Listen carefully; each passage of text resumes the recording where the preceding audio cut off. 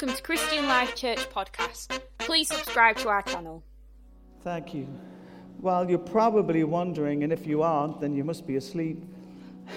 What on earth is going on here? You can see all these tables around the perimeter of the room.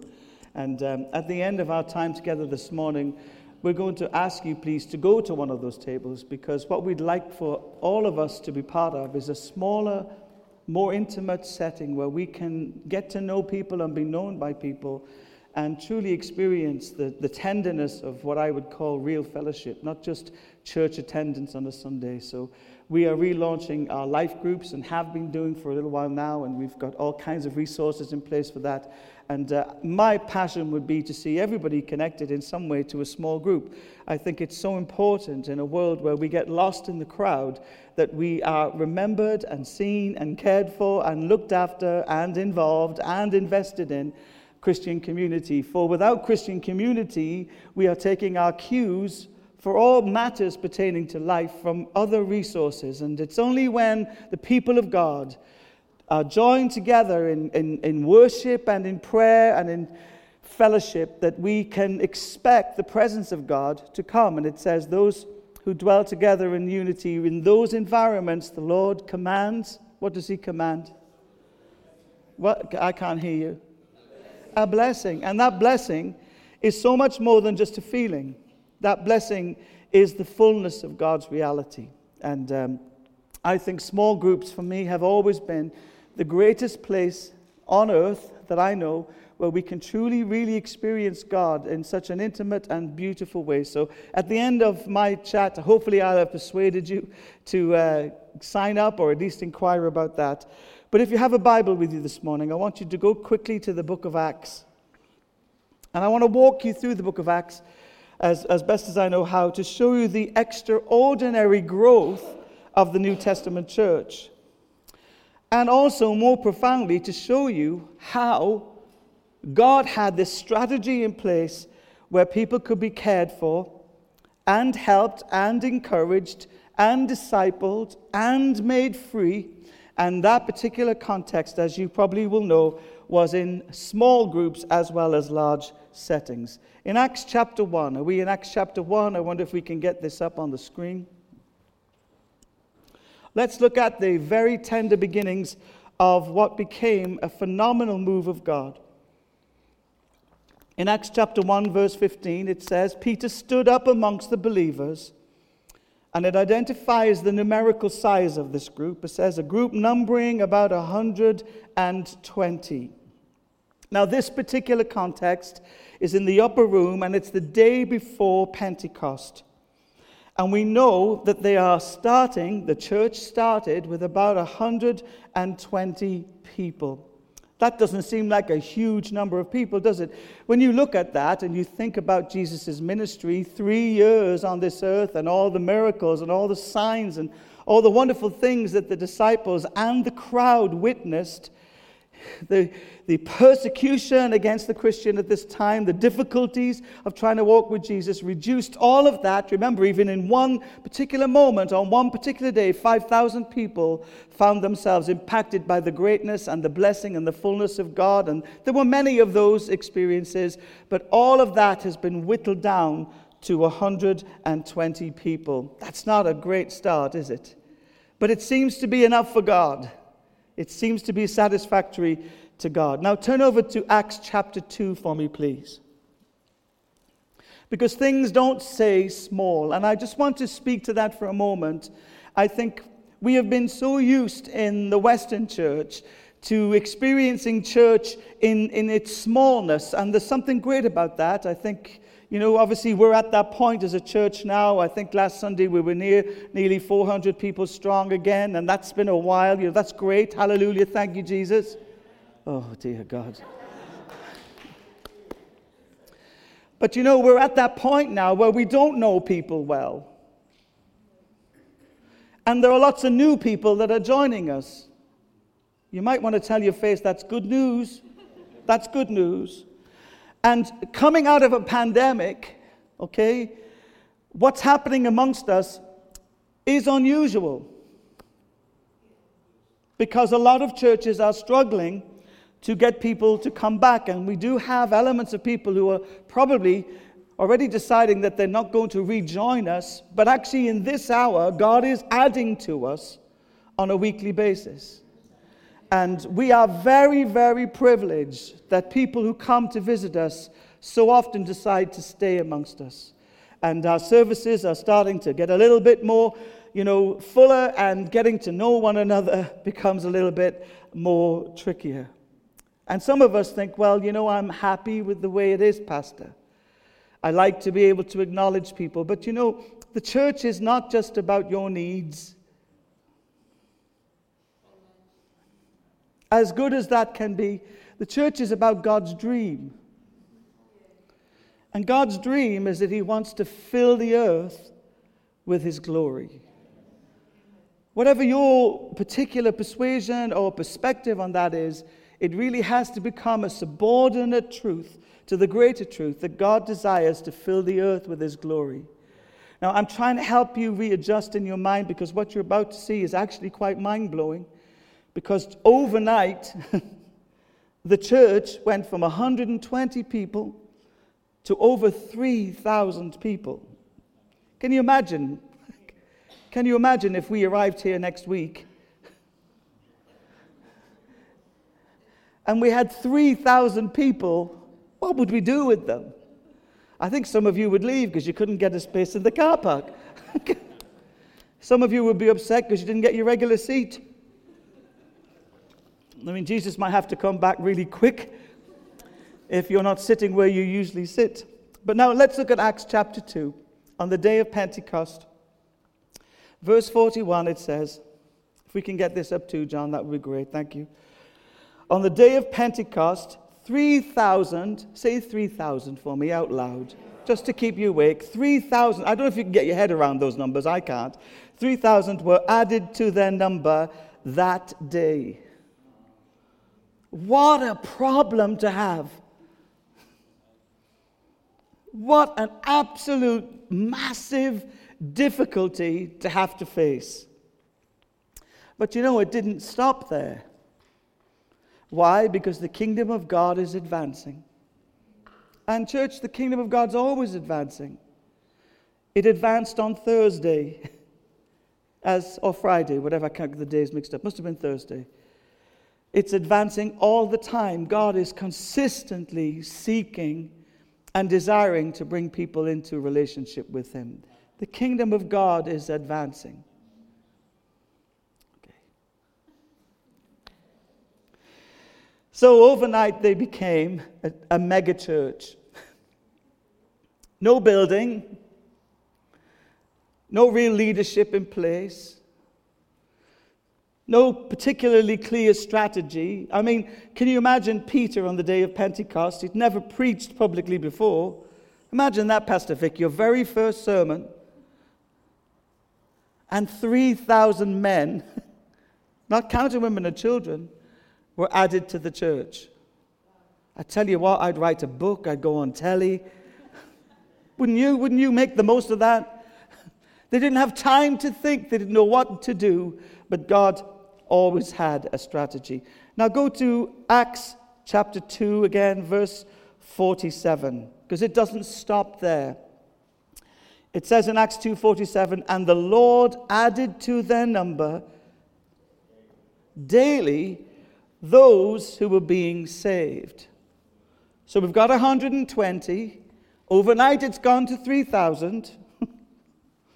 And now there's a consistent and persistent flow of the Spirit as people on a daily basis are coming to know Jesus. People are experiencing God on a daily basis, and it's a phenomenon. Now, if you were to work out the sums, that's at least 365 people if there's only one person a day. But the Bible doesn't speak of it being just one person. It says, and the number, people were added to their number on a daily basis. Now go to Acts chapter 4 for me.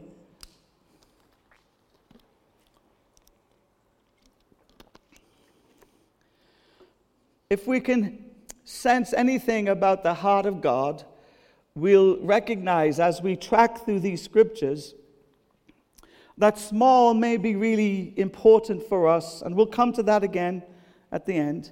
But God has an expansive dream for humanity. In Acts chapter 4, verse 4, look what it says. It says that the number of men grew to 5,000. 5,000. That's bigger than a Take That concert, isn't it?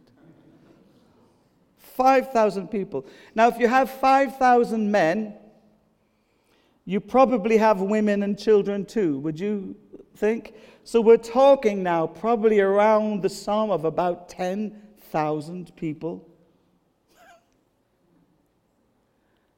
10,000 people. Wow. Nothing can stop the kingdom of heaven. Apart from you and me. I can get in the way of it. So by now, we've probably got about 15,000 people worshiping in Jerusalem. That's a lot of people, isn't it? Now go to chapter 5 for me.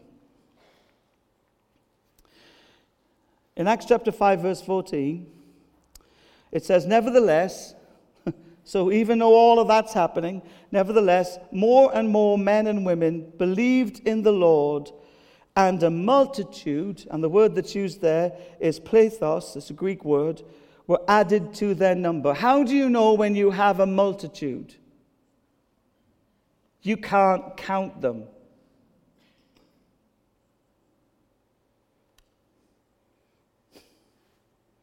It's not a bad week, this, is it? Of course, we know this is over a period of time.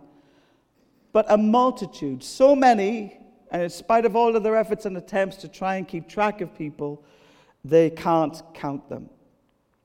And now quickly turn over to Acts chapter 5 for me, please. Verse 28. And these are the critics of the church. And they say this is their kind of allegation or accusation to the church. And you have filled Jerusalem with your people. Now, if you were in power or had any level of authority or influence in this city, would you be worried? If you were given any sense of, title or entitlement and had some kind of kudos in that kind of culture or in that society, would you be a little concerned? Of course you would. Now, Jerusalem around this time, and these are guesstimates, you can't really fully engage with the figures, they're a little bit vague, but we're talking a city of about 200 to 250,000 people. And the church by now is around 100,000 people.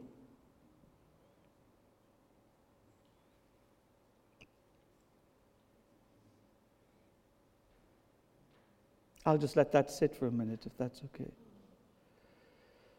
So wherever you turn in the city, there's somebody who's worshiping God. Whatever industry that takes place, whatever commerce that takes place, whatever political sphere or environment, whether it be the emperor's house or wherever, some of the servants, some of the people, even some of the leaders in those environments had, through the power of the work of the Holy Spirit, received Christ as their Lord and Savior. There was a spiritual epidemic in Jerusalem, and hundreds, if not thousands of people were being infected by the love of God. How does that make you feel? Apart from half asleep, how does it make you feel? My question to you as we stop at that moment, just in the historical facts around here, is do you think that maybe God had a more expansive vision for his church than even the people understood or realized? Do you think that when the 120 met in the upper room, frightened for their lives and unsure about everything that took place, Do you think God had to do a journey with them as individuals to help them understand the expansive reality of what he wanted to achieve? I think that must have taken place. I think God is a tender-hearted God, and he would work with people to help them understand the great, great vision he has for the earth, and that is to fill it with his glory. Now look at Acts chapter 6 for me, please. In the New King James Version it says, "Now in these days, when the numbers of disciples were multiplying," so what's happening now is they're moving from addition to multiplication. Okay, and it's not possible, therefore, to actually keep track of the figures and the statistics. Now, if I was part of the early church leadership team, I would be really, really concerned. Wouldn't you? Why are you so quiet today? What's wrong with you? What's wrong? This is good news. This is good news. It's good news. So we had 120, we had 3,000 added, we had at least 365 per year, we had 5,000 men, not counting women and children, and this exponential growth is taking place, and now it's moving just beyond addition to multiplication. Turn to Acts chapter 6 for me, please. And verse 7. And this is the testimony of all that God is doing in this area. It says, "Then the word of the Lord spread, and the number of disciples multiplied greatly in Jerusalem." And look now what's happening. "And a great many of the priests," okay, and that would be the Pharisees and the scribes, a great many of the priests were becoming obedient to faith. Now, if I was in political power, whether I was a Jew or a Roman, I would be highly, highly concerned about how Christians were taking over and infiltrating every part of that particular culture. Go to Acts chapter 21 for me, please, because it doesn't end there.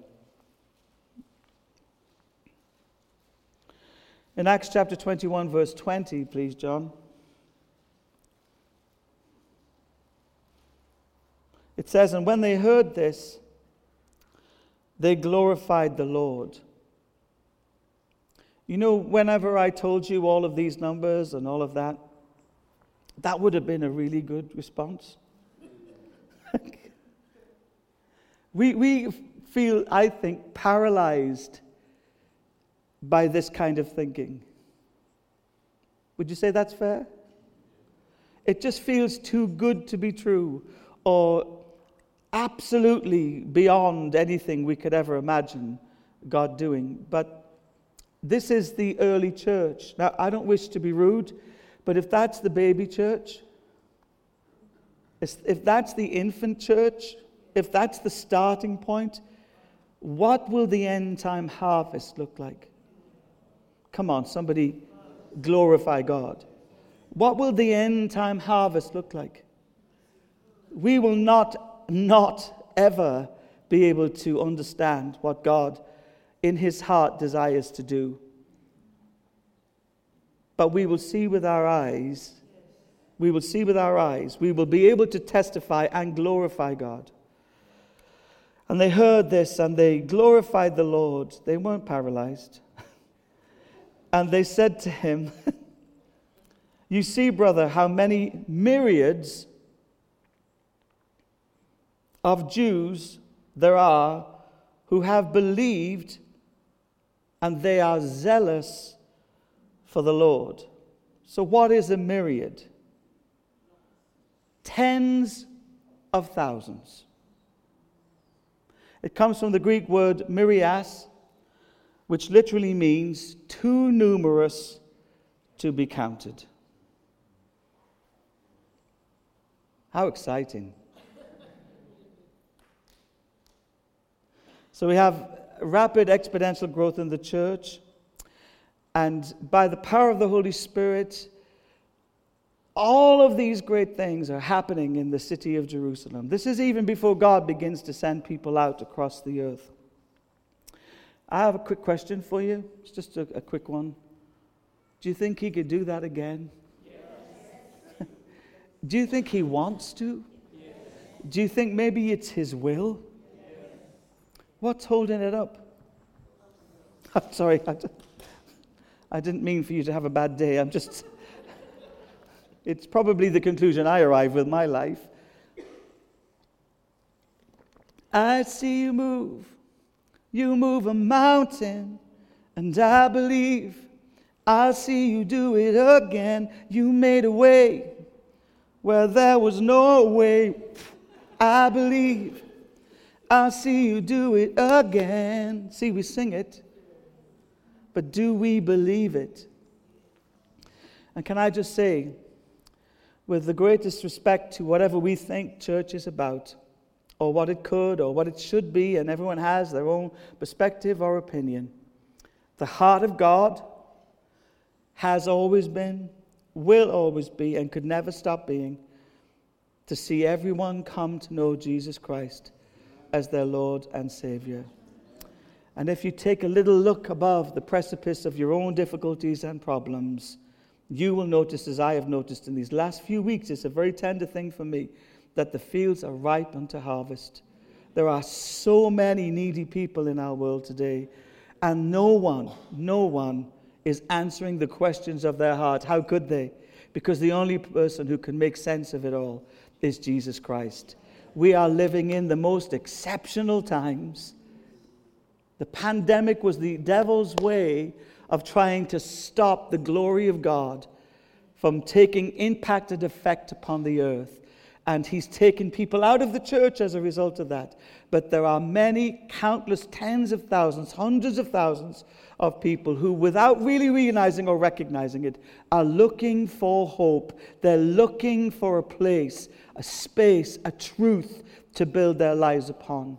The fields are ripe unto harvest. And God's passion is not that we have a few hundred people in a church building, okay? That's a very small part of a very large picture. God wants, and let's take our own geography here, God wants to flood Birmingham. From the north, where's the north? Erdington. Where's the north? Sutton Coldfield. Is that even Birmingham, Sutton Coldfield? Is it Birmingham? I thought it was a separate borough. Isn't it the Royal Borough of Sutton Coldfield? It's still Birmingham. Okay, thanks. Help me with my geography. Where is the west? Halesowen? Wolverhampton, all the way out to Wolverhampton. And the east? Warwick? Leicester. Vic, I love your vision, man. I thought these were independent towns in their own right. Oh, you're talking West Midlands, are you? Yeah. And the south would be Worcester. Well, just above Worcester. Bromsgrove. Yeah? Wow. Selassie, welcome to the world of God. His expansive world where all things are possible to those who... Yeah. And there lies, I think, the part we need lots of help with.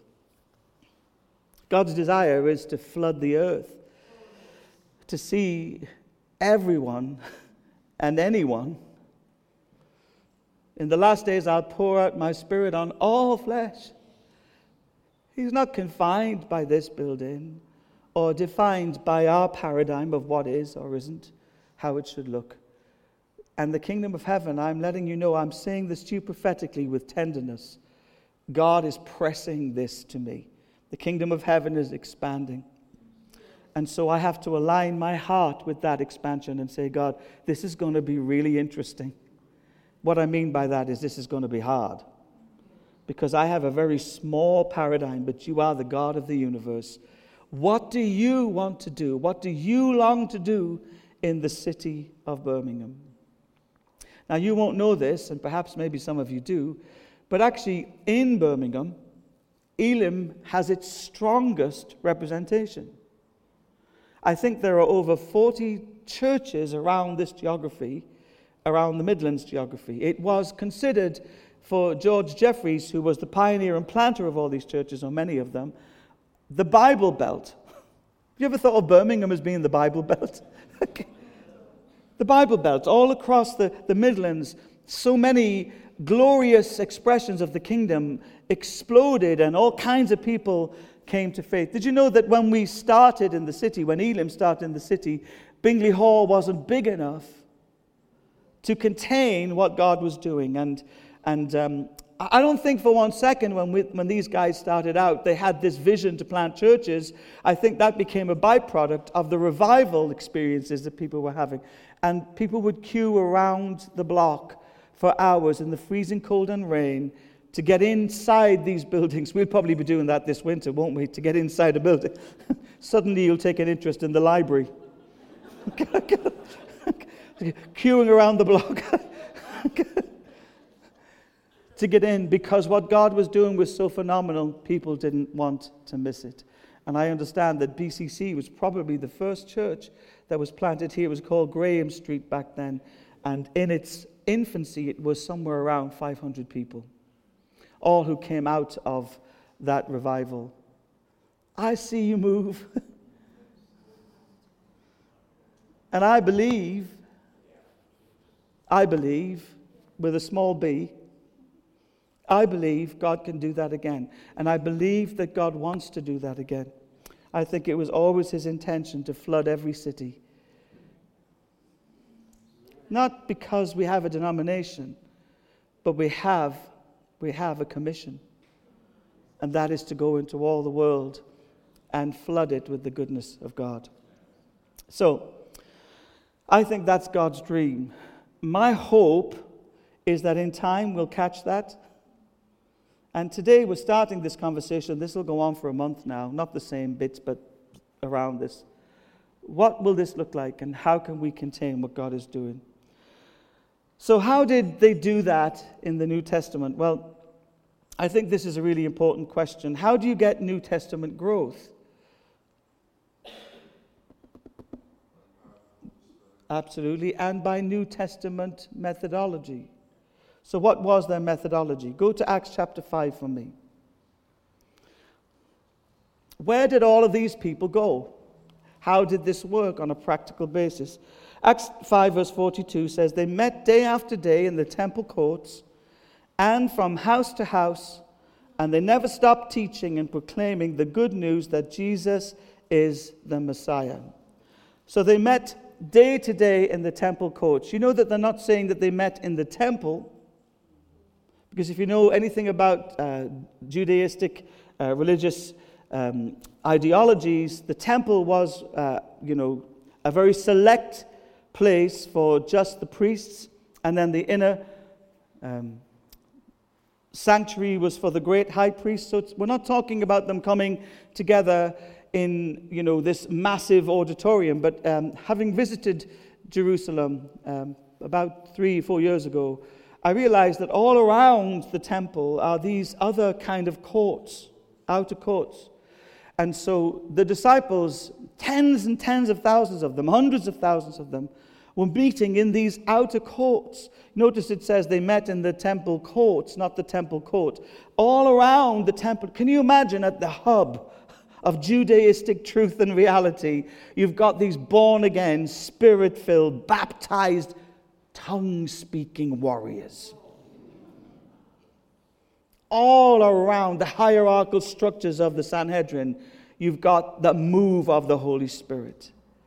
And these were like slaves and Gentiles and people from all kinds of places, Ethiopians and all kinds of people, all gathered together, surrounding the Holy of Holies with the power and the blessing of the people of God filled to overflowing with His Holy Spirit.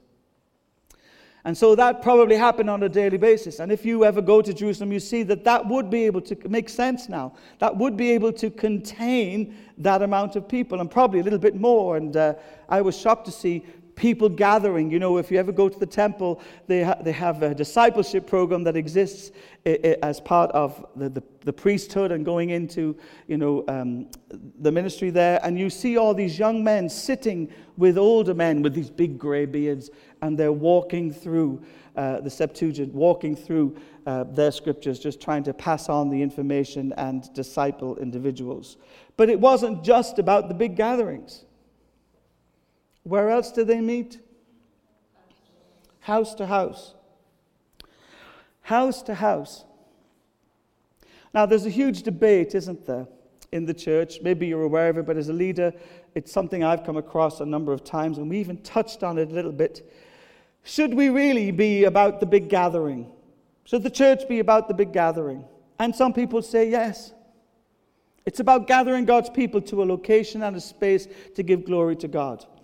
There's another train of thought that says, no, it's not about the attractional gathered place. It's about the missional context. And so we don't want this big mega church. What we want is small groups of people all around the city actually being missional and intentional and incarnational in the way that they live. But as you can clearly see from the scriptures, we don't have to make a choice. What we can see from the scriptures is that both are important. That God wants the big expression of vibrant Christianity present in a city that are going to hell without God saving and restoring them to relationship with Him. He wants churches that are so big they stop the traffic. He wants that.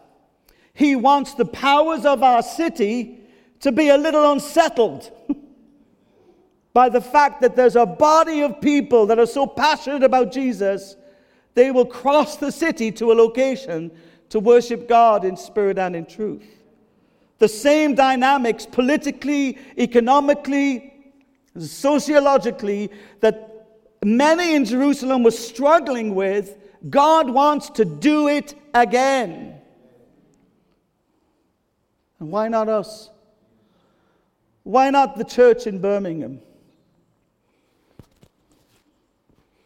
We don't have to choose between attractional or missional because the strategy of the New Testament is both. And so over these last few months with you, I've been trying a little bit, you probably didn't think it was happening, to make us as a community a little bit more attractional. Now let me talk to that for a second. What I mean by that is not convenience. Okay, because I know some people want drive-through church. If it's longer than 15 minutes, we're out of here. Okay, and if you could give me a coffee as I'm coming through and save me stopping, that would be good. Make it a nice one, I pray. What is attractional about the church? It's time. It's the house of God where the presence of God moves. That's what's attraction about the church. Where else on the earth is there ever going to be a space or a place other than in the church where the presence of God is honored, where we make room and space for God to move? I'm just speaking into the atmosphere, things you need to know. This has not been accidental.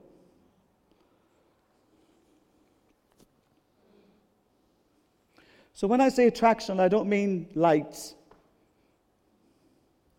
Do you know the most attractive thing in the city of Glasgow that we discovered, in spite of the desperate state of people's lives?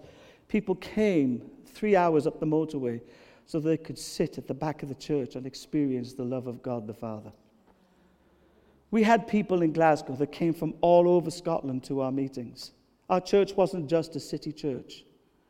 Can I just inform you that that's the passion of God?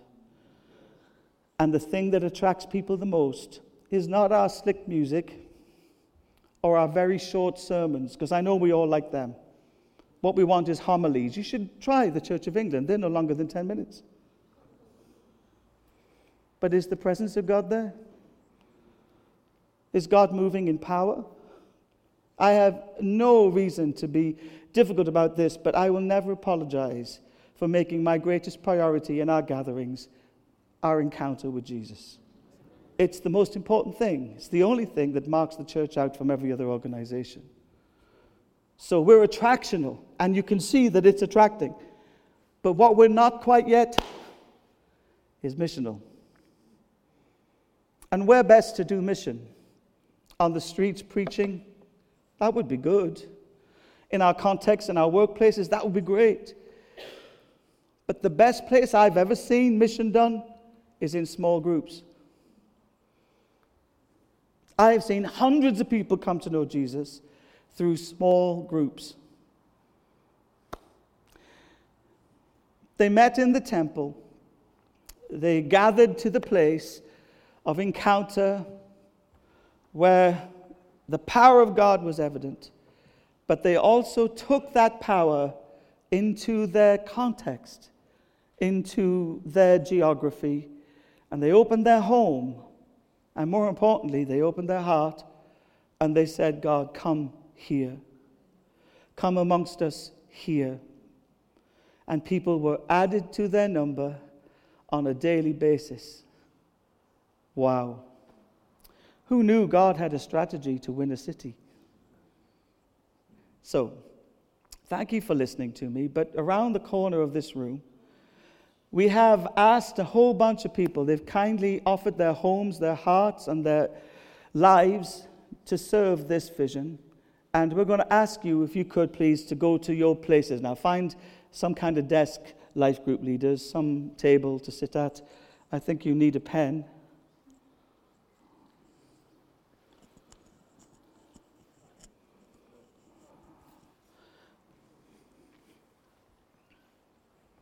If we could do that as quickly as we can, that'd be great.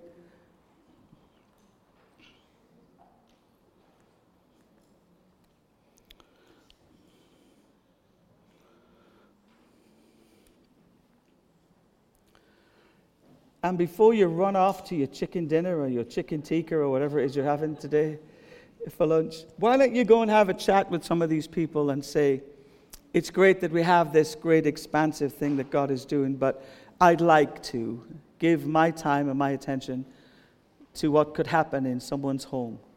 It might even be yours. Now, may the Lord bless you. May the Lord keep you.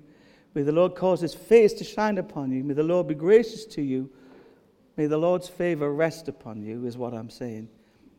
In Jesus' name. Thank you.